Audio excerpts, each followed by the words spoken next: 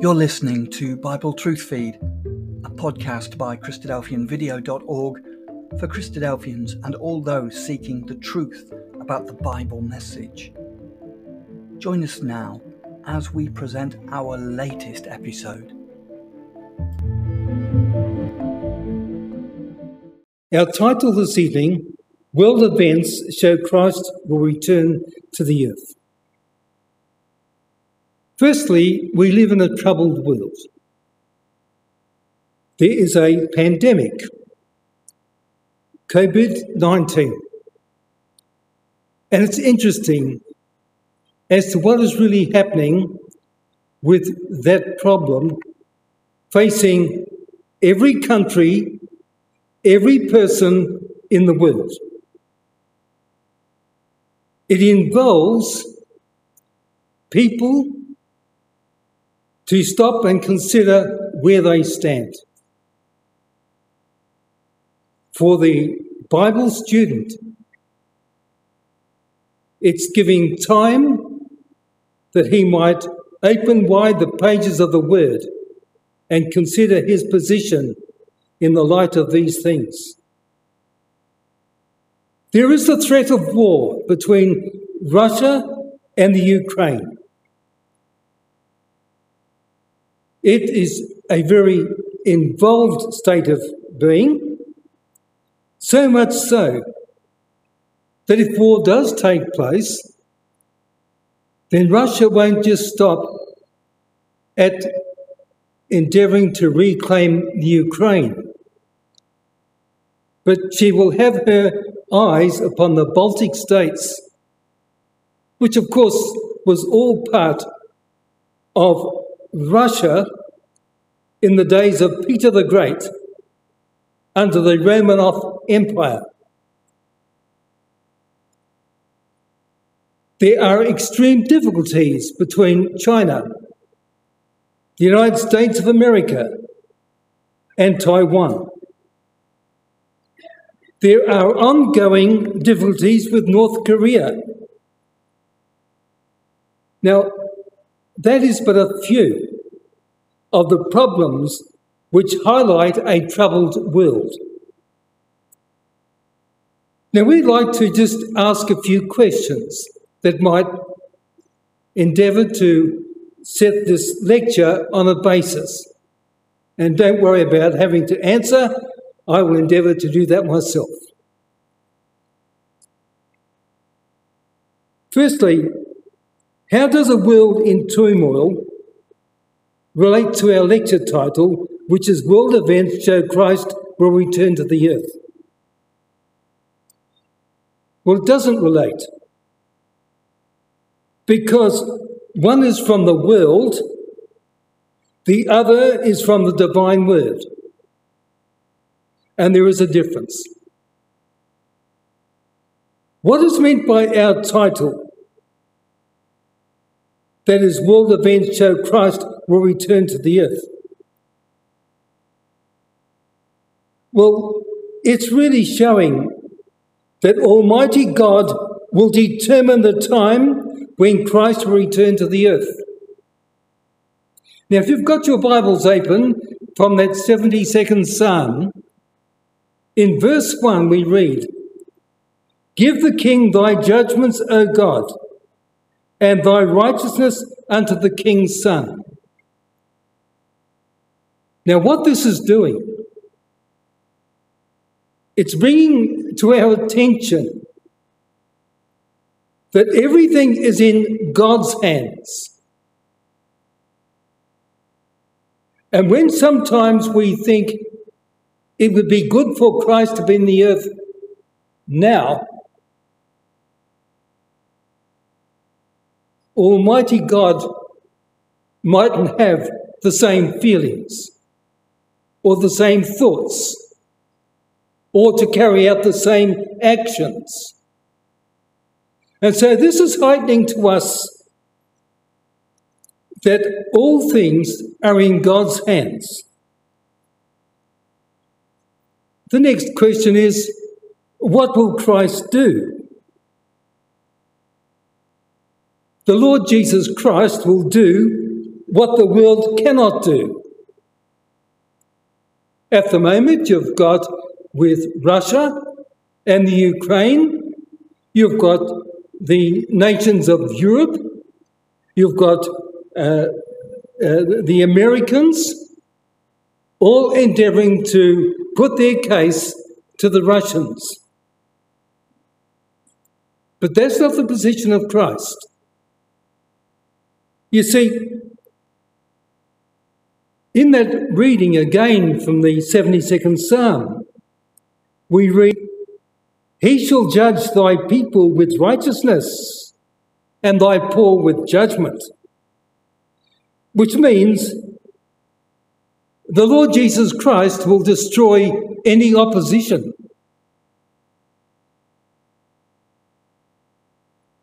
He will establish, as the 72nd Psalm has pointed out, the kingdom of God upon the earth. That's what Christ will do. The next question, why is it that world events will have such an effect to cause Christ to come back to the earth? The answer? The timing is from his Father and not from the world. It is God who will make that decision. You see, there's no doubt what this world needs is wise guidance. In fact, perhaps one who is able to rule effectively. Perhaps it's a king. And that's what is really needed. It's not a matter of being able to sit down and to argue with Mr. Putin or to take matters up with China over taking of Taiwan. It needs a statesman, one who's prepared to make decisions and not to be a paper tiger and to remove oneself. And so this world needs wise guidance. In fact, I've got the notes here to say a king. Our 72nd Psalm says, one who is prepared to rule in righteousness. The king is generated not by his own interests, not by one who is insensitive to the needs. It's one who is sensitive to the needs and welfare of his people. He's also one who is able to make proper and wise decisions. One who has the ability to put them into effect. So the answer is that the Bible speaks of such a man, namely Jesus Christ.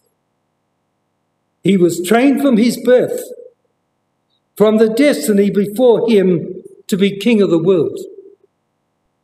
In Matthew chapter 2 and verse 2, the wise men which came from the east, they came inquiring of where he is that is born King of the Jews.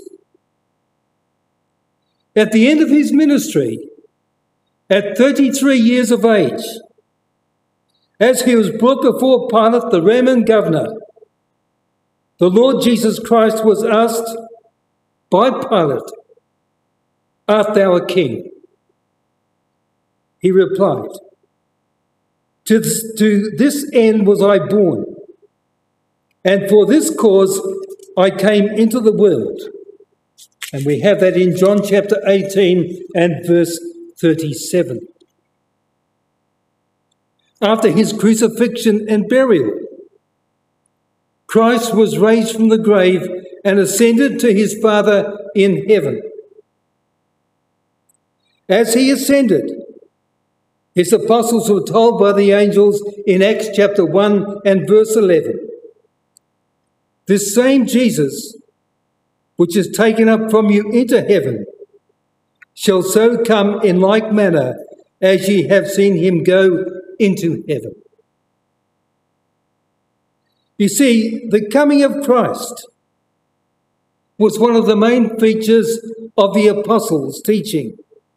And you find that in Acts chapter 3 and verse 21.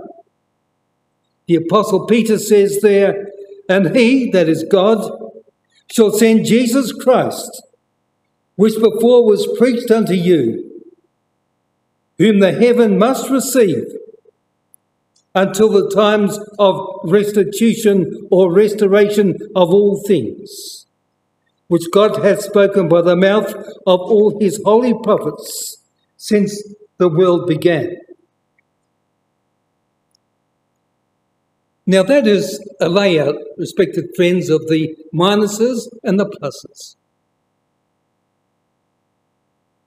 It's the hope of the Bible for Jesus Christ to return to establish God's kingdom. As far as this world is concerned, they really have no one who is capable of being a statesman or being able to bring about society in a manner of acceptability. It's interesting. When war is spoken of, the media asks the question, is this Armageddon? However, the Bible is very clear in Matthew 24 and verse 36 that Almighty God only knows the time when he will send Christ back to the earth. We read there, "But of that day and hour knoweth no man, no, not the angels of heaven, but my Father only." Now, God's plan for this world has never altered. It's never changed. He will establish upon this earth his kingdom with the Lord Jesus Christ as King. So while turmoil abounds, Almighty God continues with his plan to establish his kingdom upon the earth. Consider the toll that warfare has on human life. For instance, in 1920, following World War I, the League of Nations was formed with its headquarters in Geneva.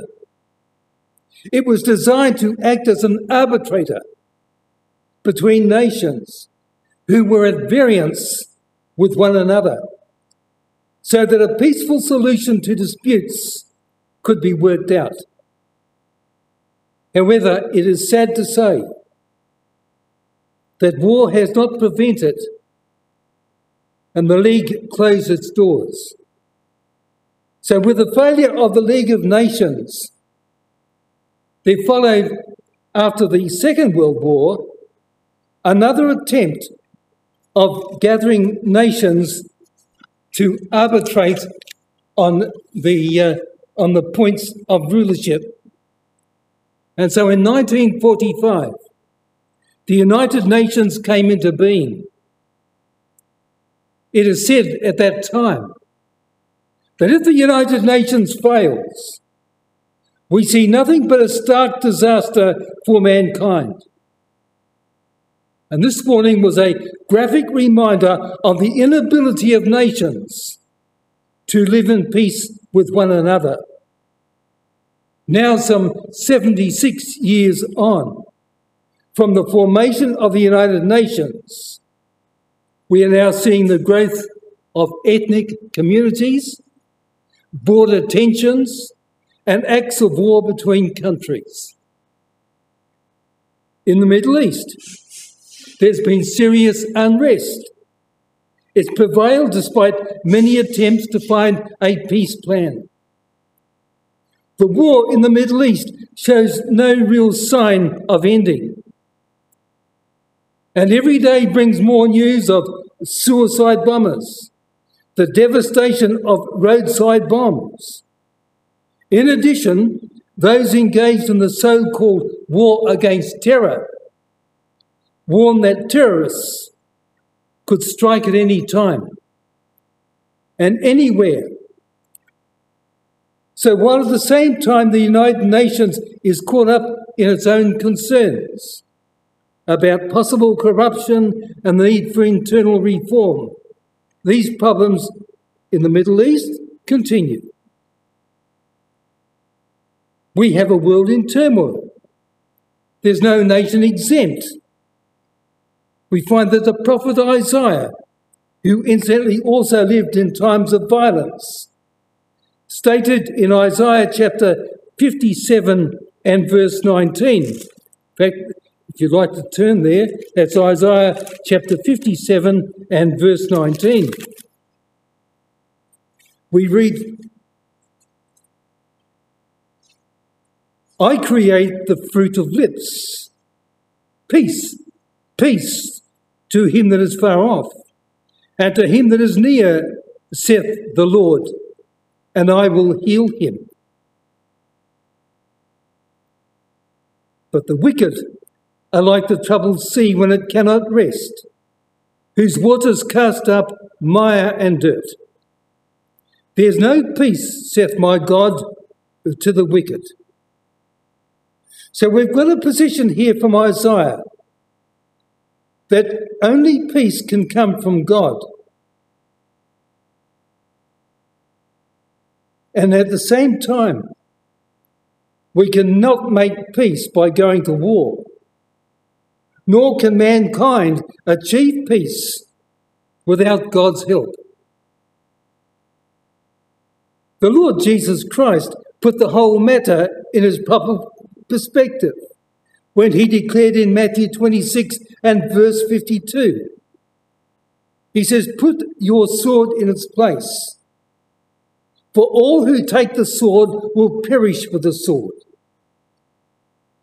He also said in Matthew chapter 11 and verse 28, come to me, all who are heavy laden, and I will give you rest.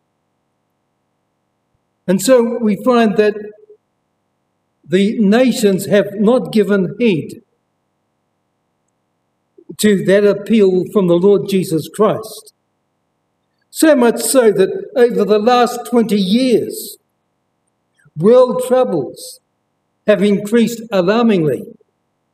There has been the rapid rise in crime, robbery, child abuse, drug taking, corruption in high places, immorality, breakdown in marriage, and many other social ills. In fact, law enforcement bodies freely admit that the escalating rise of crime has outstripped their capacity to control them. In other words, we can say, apart from saying that the world is in turmoil, we can say that the world is out of control when it comes to these difficulties and problems. In fact, in the city of Perth, we have the dubious honour of 1.5 murders per week.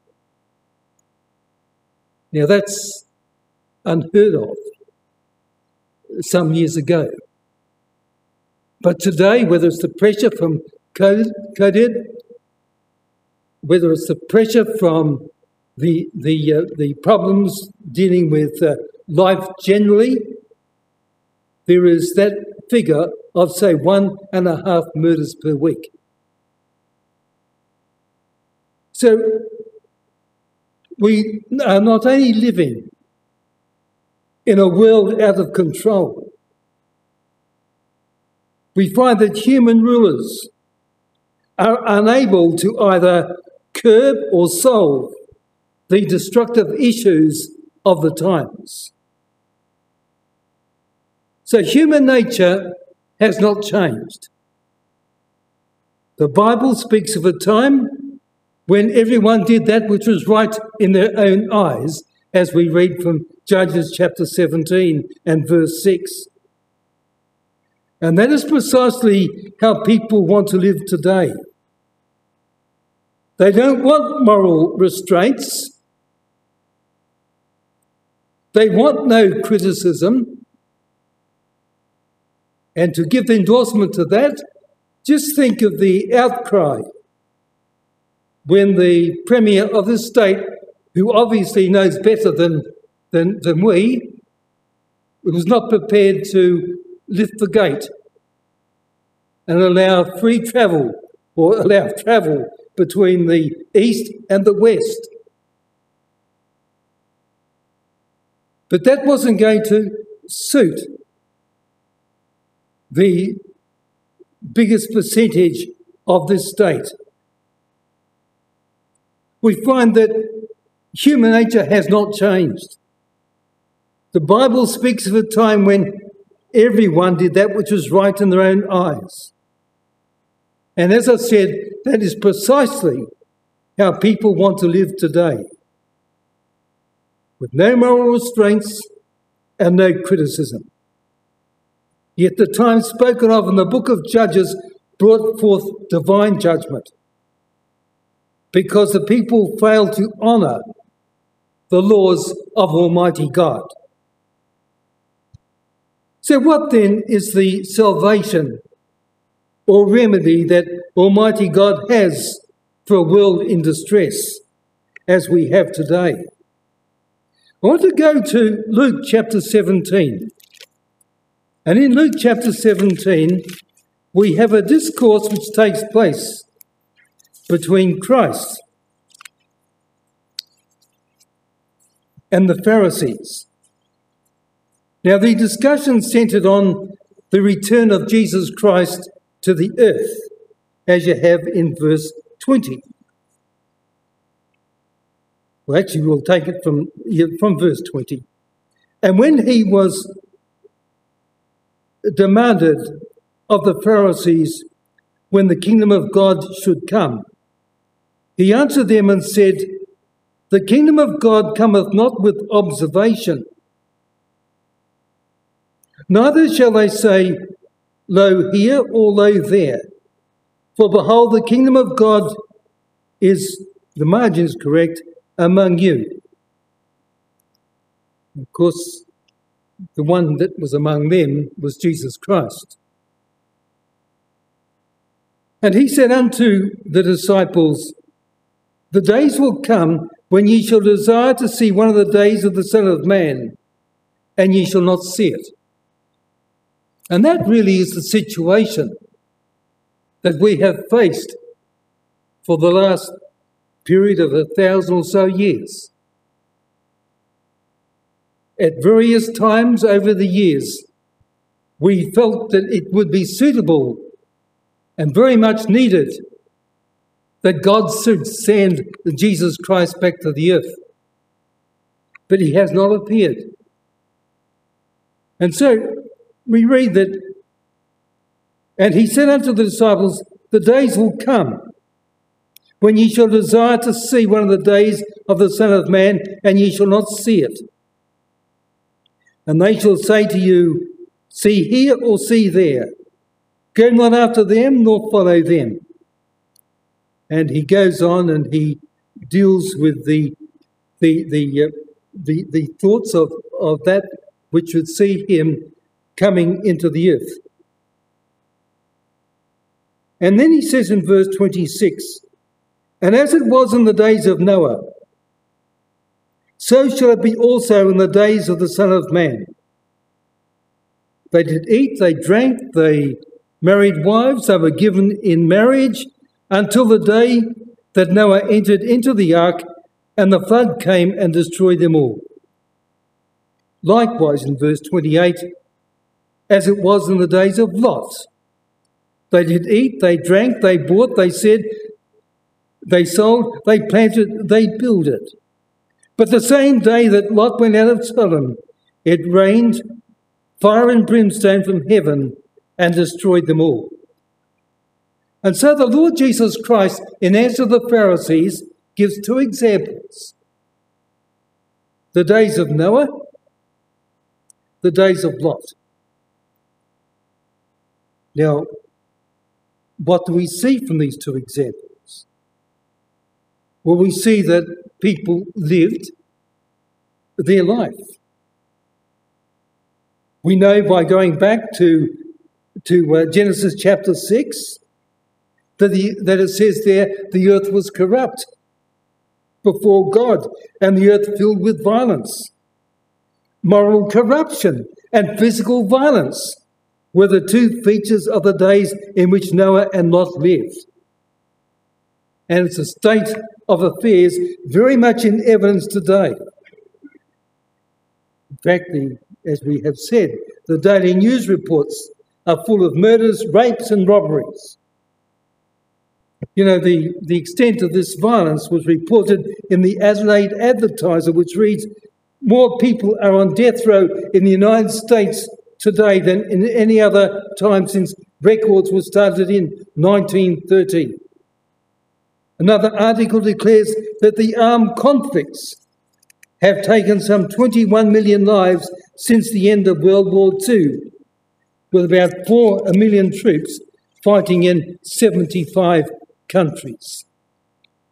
In fact, whatever sphere in which man is involved, violence is to be seen. What is the cause of this violence? To find the answer, we need to go no further than in the inherent nature of man, as we read in Galatians chapter 5, verses 19 to 21. So if you'd like to turn there, that's to Galatians chapter 5, verses 19 to 21. We read, now the works of the flesh are manifest. Which of these? Adultery, fornication, uncleanness, lasciviousness, idolatry, witchcraft, hatred, variance, emulations, wrath, strife, seditions, heresies, envyings, murders, drunkenness, revellings, and such like, of the which I tell you before, as I have told you in time past, that they which do such things shall not inherit the kingdom of God. And that's the state of affairs that the Apostle Paul speaks about when he writes to the Galatians. It's the state of affairs that we witness in the earth today.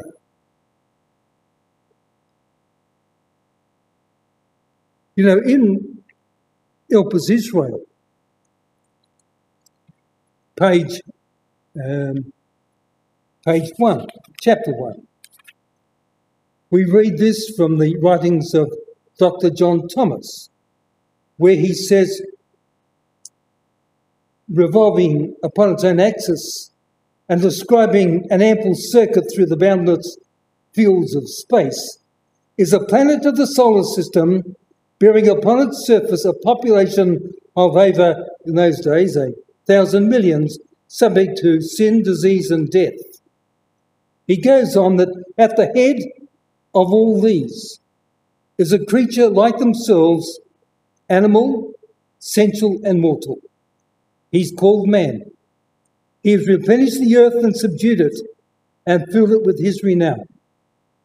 His crimes, however, rather than his virtues, have illustrated and distinguished him with an unhappy preeminence above all other created things.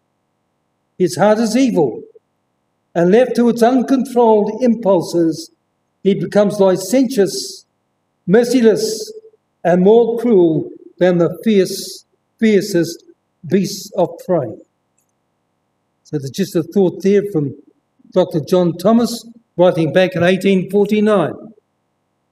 And that was to a world then. How would he be writing today? And so, what is required? We've seen from our lecture title, Will Events Show Christ Will Return to the Earth? What is required?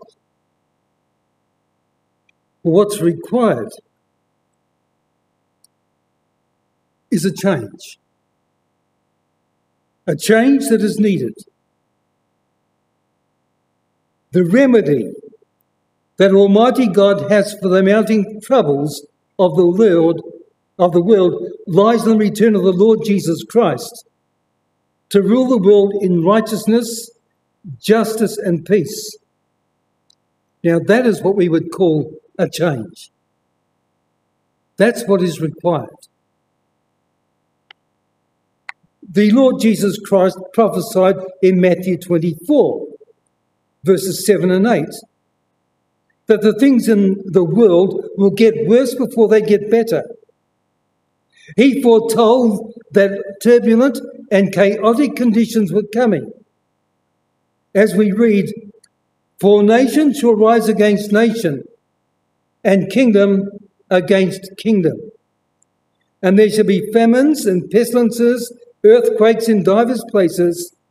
All these are the beginning of sorrows."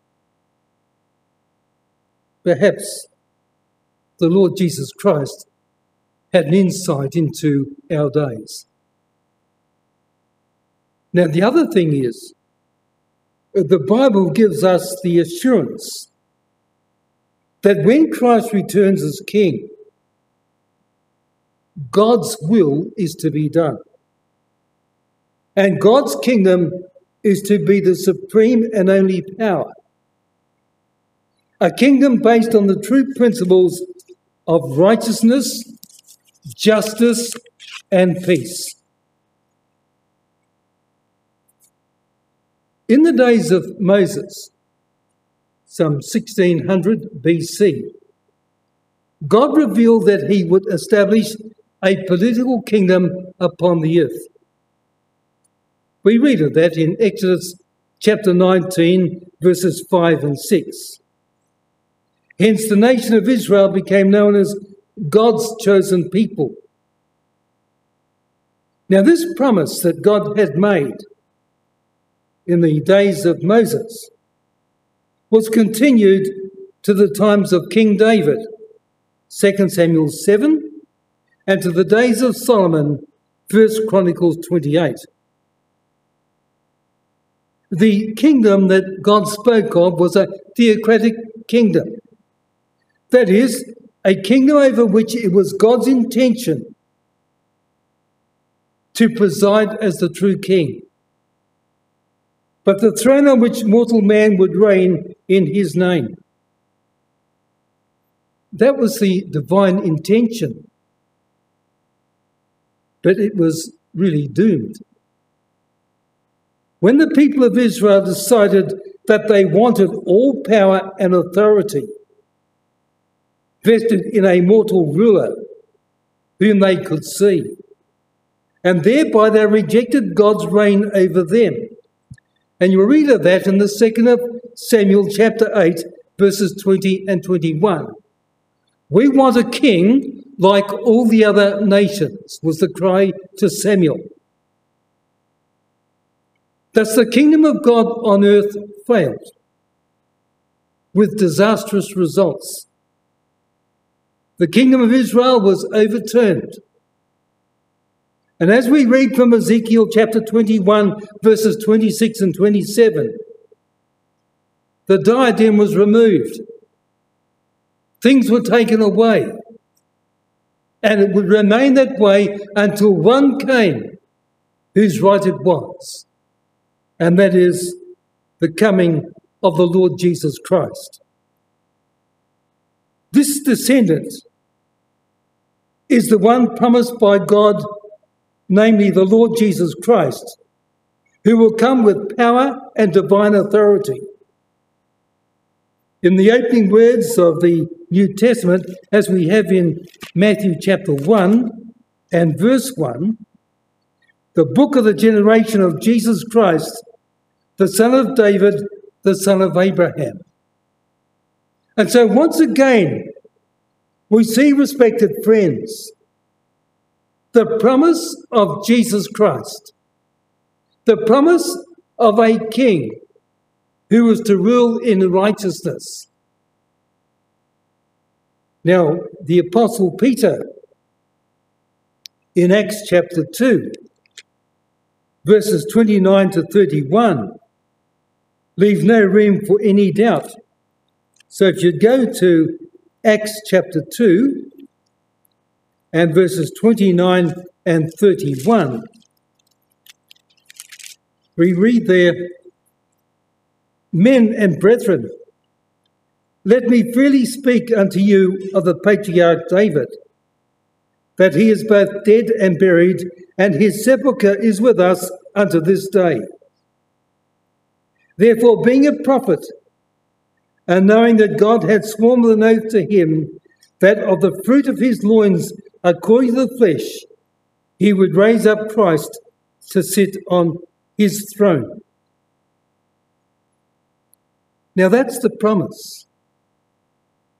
That's the one that we look to, who in every particular will be a man who has the divine ideal. He is able to rule. He is able to bring about the kingdom of God. So we see here, respected friends, that this kingdom, with the Lord Jesus Christ as King, would reign forever and ever. It would be a kingdom that would not be overturned, as we have read from, say, Ezekiel chapter 21. And so the Apostle Peter leaves no doubt of what is going to take place. He says, "Therefore, being a prophet and knowing that God has sworn with an oath." And of course, in our reading of Psalm 72, to which we'd ask you to turn, we have one of the most beautiful and dramatic accounts of Christ's future reign as King on the earth. So if we turn to Psalm 72, and we read there that not only to give the king thy judgments in verse 1, but he would judge thy people in verse 2 with righteousness, thy poor with judgment. The mountains would bring peace to the people, and the little hills by righteousness. And so he carries on, and he makes the point in verse 3 or verse 4. "He shall judge the poor of the people. He shall save the children of the needy, and shall break in pieces the oppressor. They shall fear thee as long as the sun and moon endure, throughout all generations. He shall come down like rain upon the mown grass, as showers that water the earth. In his days shall the righteous flourish, and abundance of peace, so long as the moon endureth. He shall have dominion also from sea to sea, and from the river unto the ends of the earth. They that dwell in the wilderness shall bow before him, and his enemies shall lick the dust."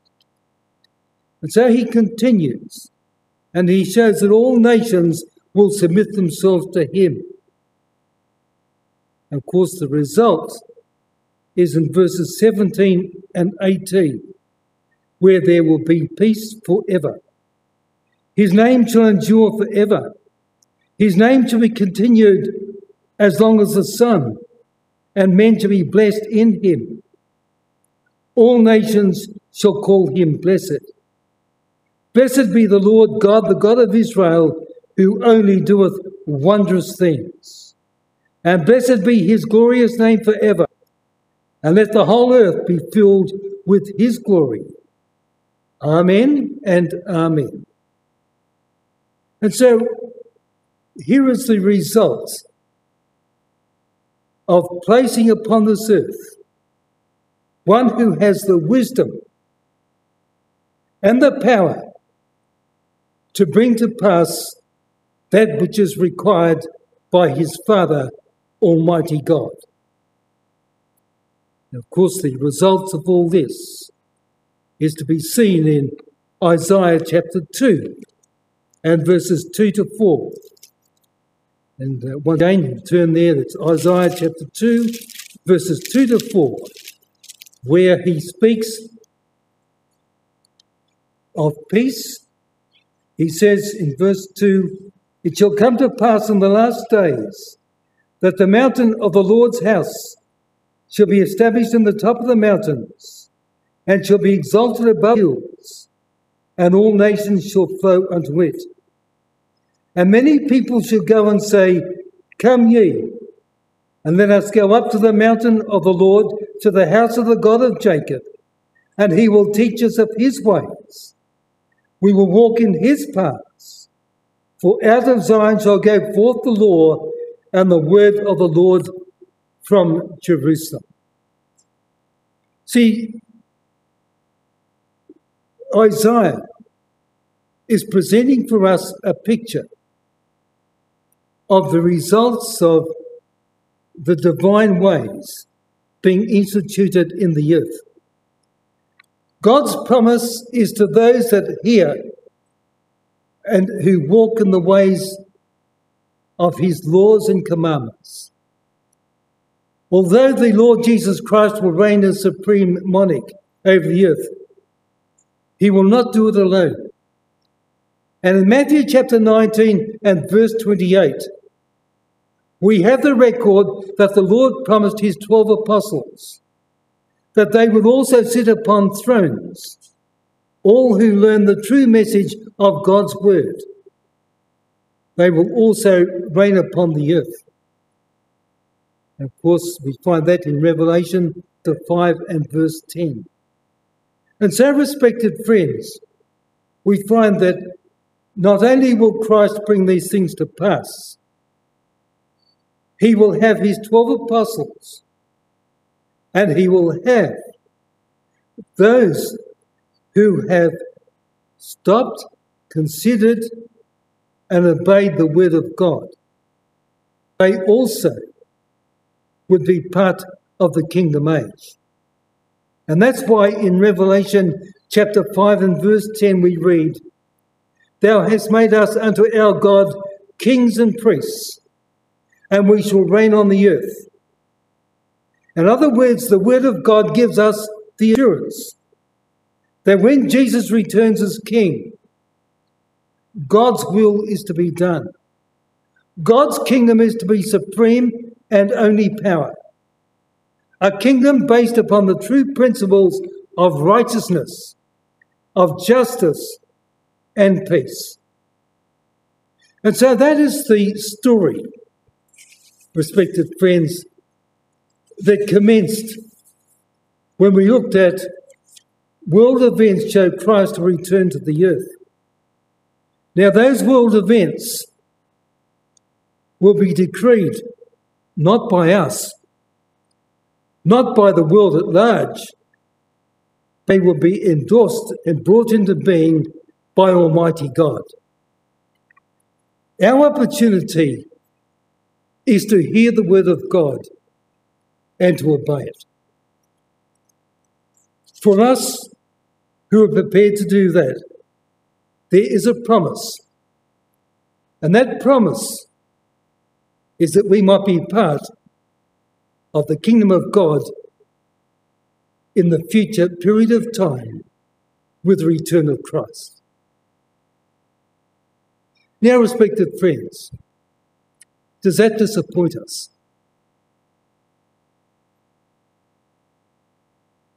Do we expect for us to say from this platform tonight that the return of Christ is tomorrow morning?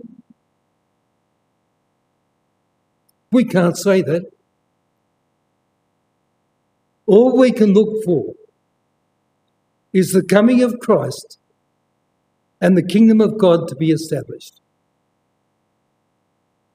And that's, if we are doing that, then we are preparing ourselves for when Christ does come. You see, we mentioned that with Russia, Mr. Putin, before he moves into the Middle East, he must become king of the North. Or, I shouldn't really say Mr. Putin is to be king of the North. We think he will be. But what we do know is for the king of the North to come down, then he will do so with the Northern Hemisphere, with the nations of the North, all at one.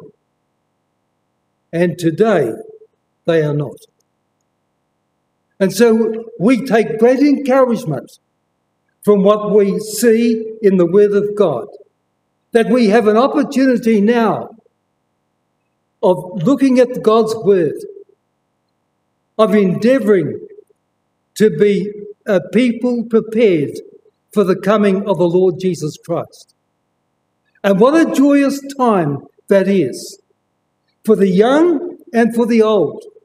For the young to say, right, we are given time to consider those things which speak of the coming of Christ. And so, with our lecture title, which of course, world events show Christ will return to the earth, those events are taking place. But there is still a long way to go. And for us, we have that opportunity to be part of those associated with Christ in that coming, which we expect to be very soon. Thank you very much.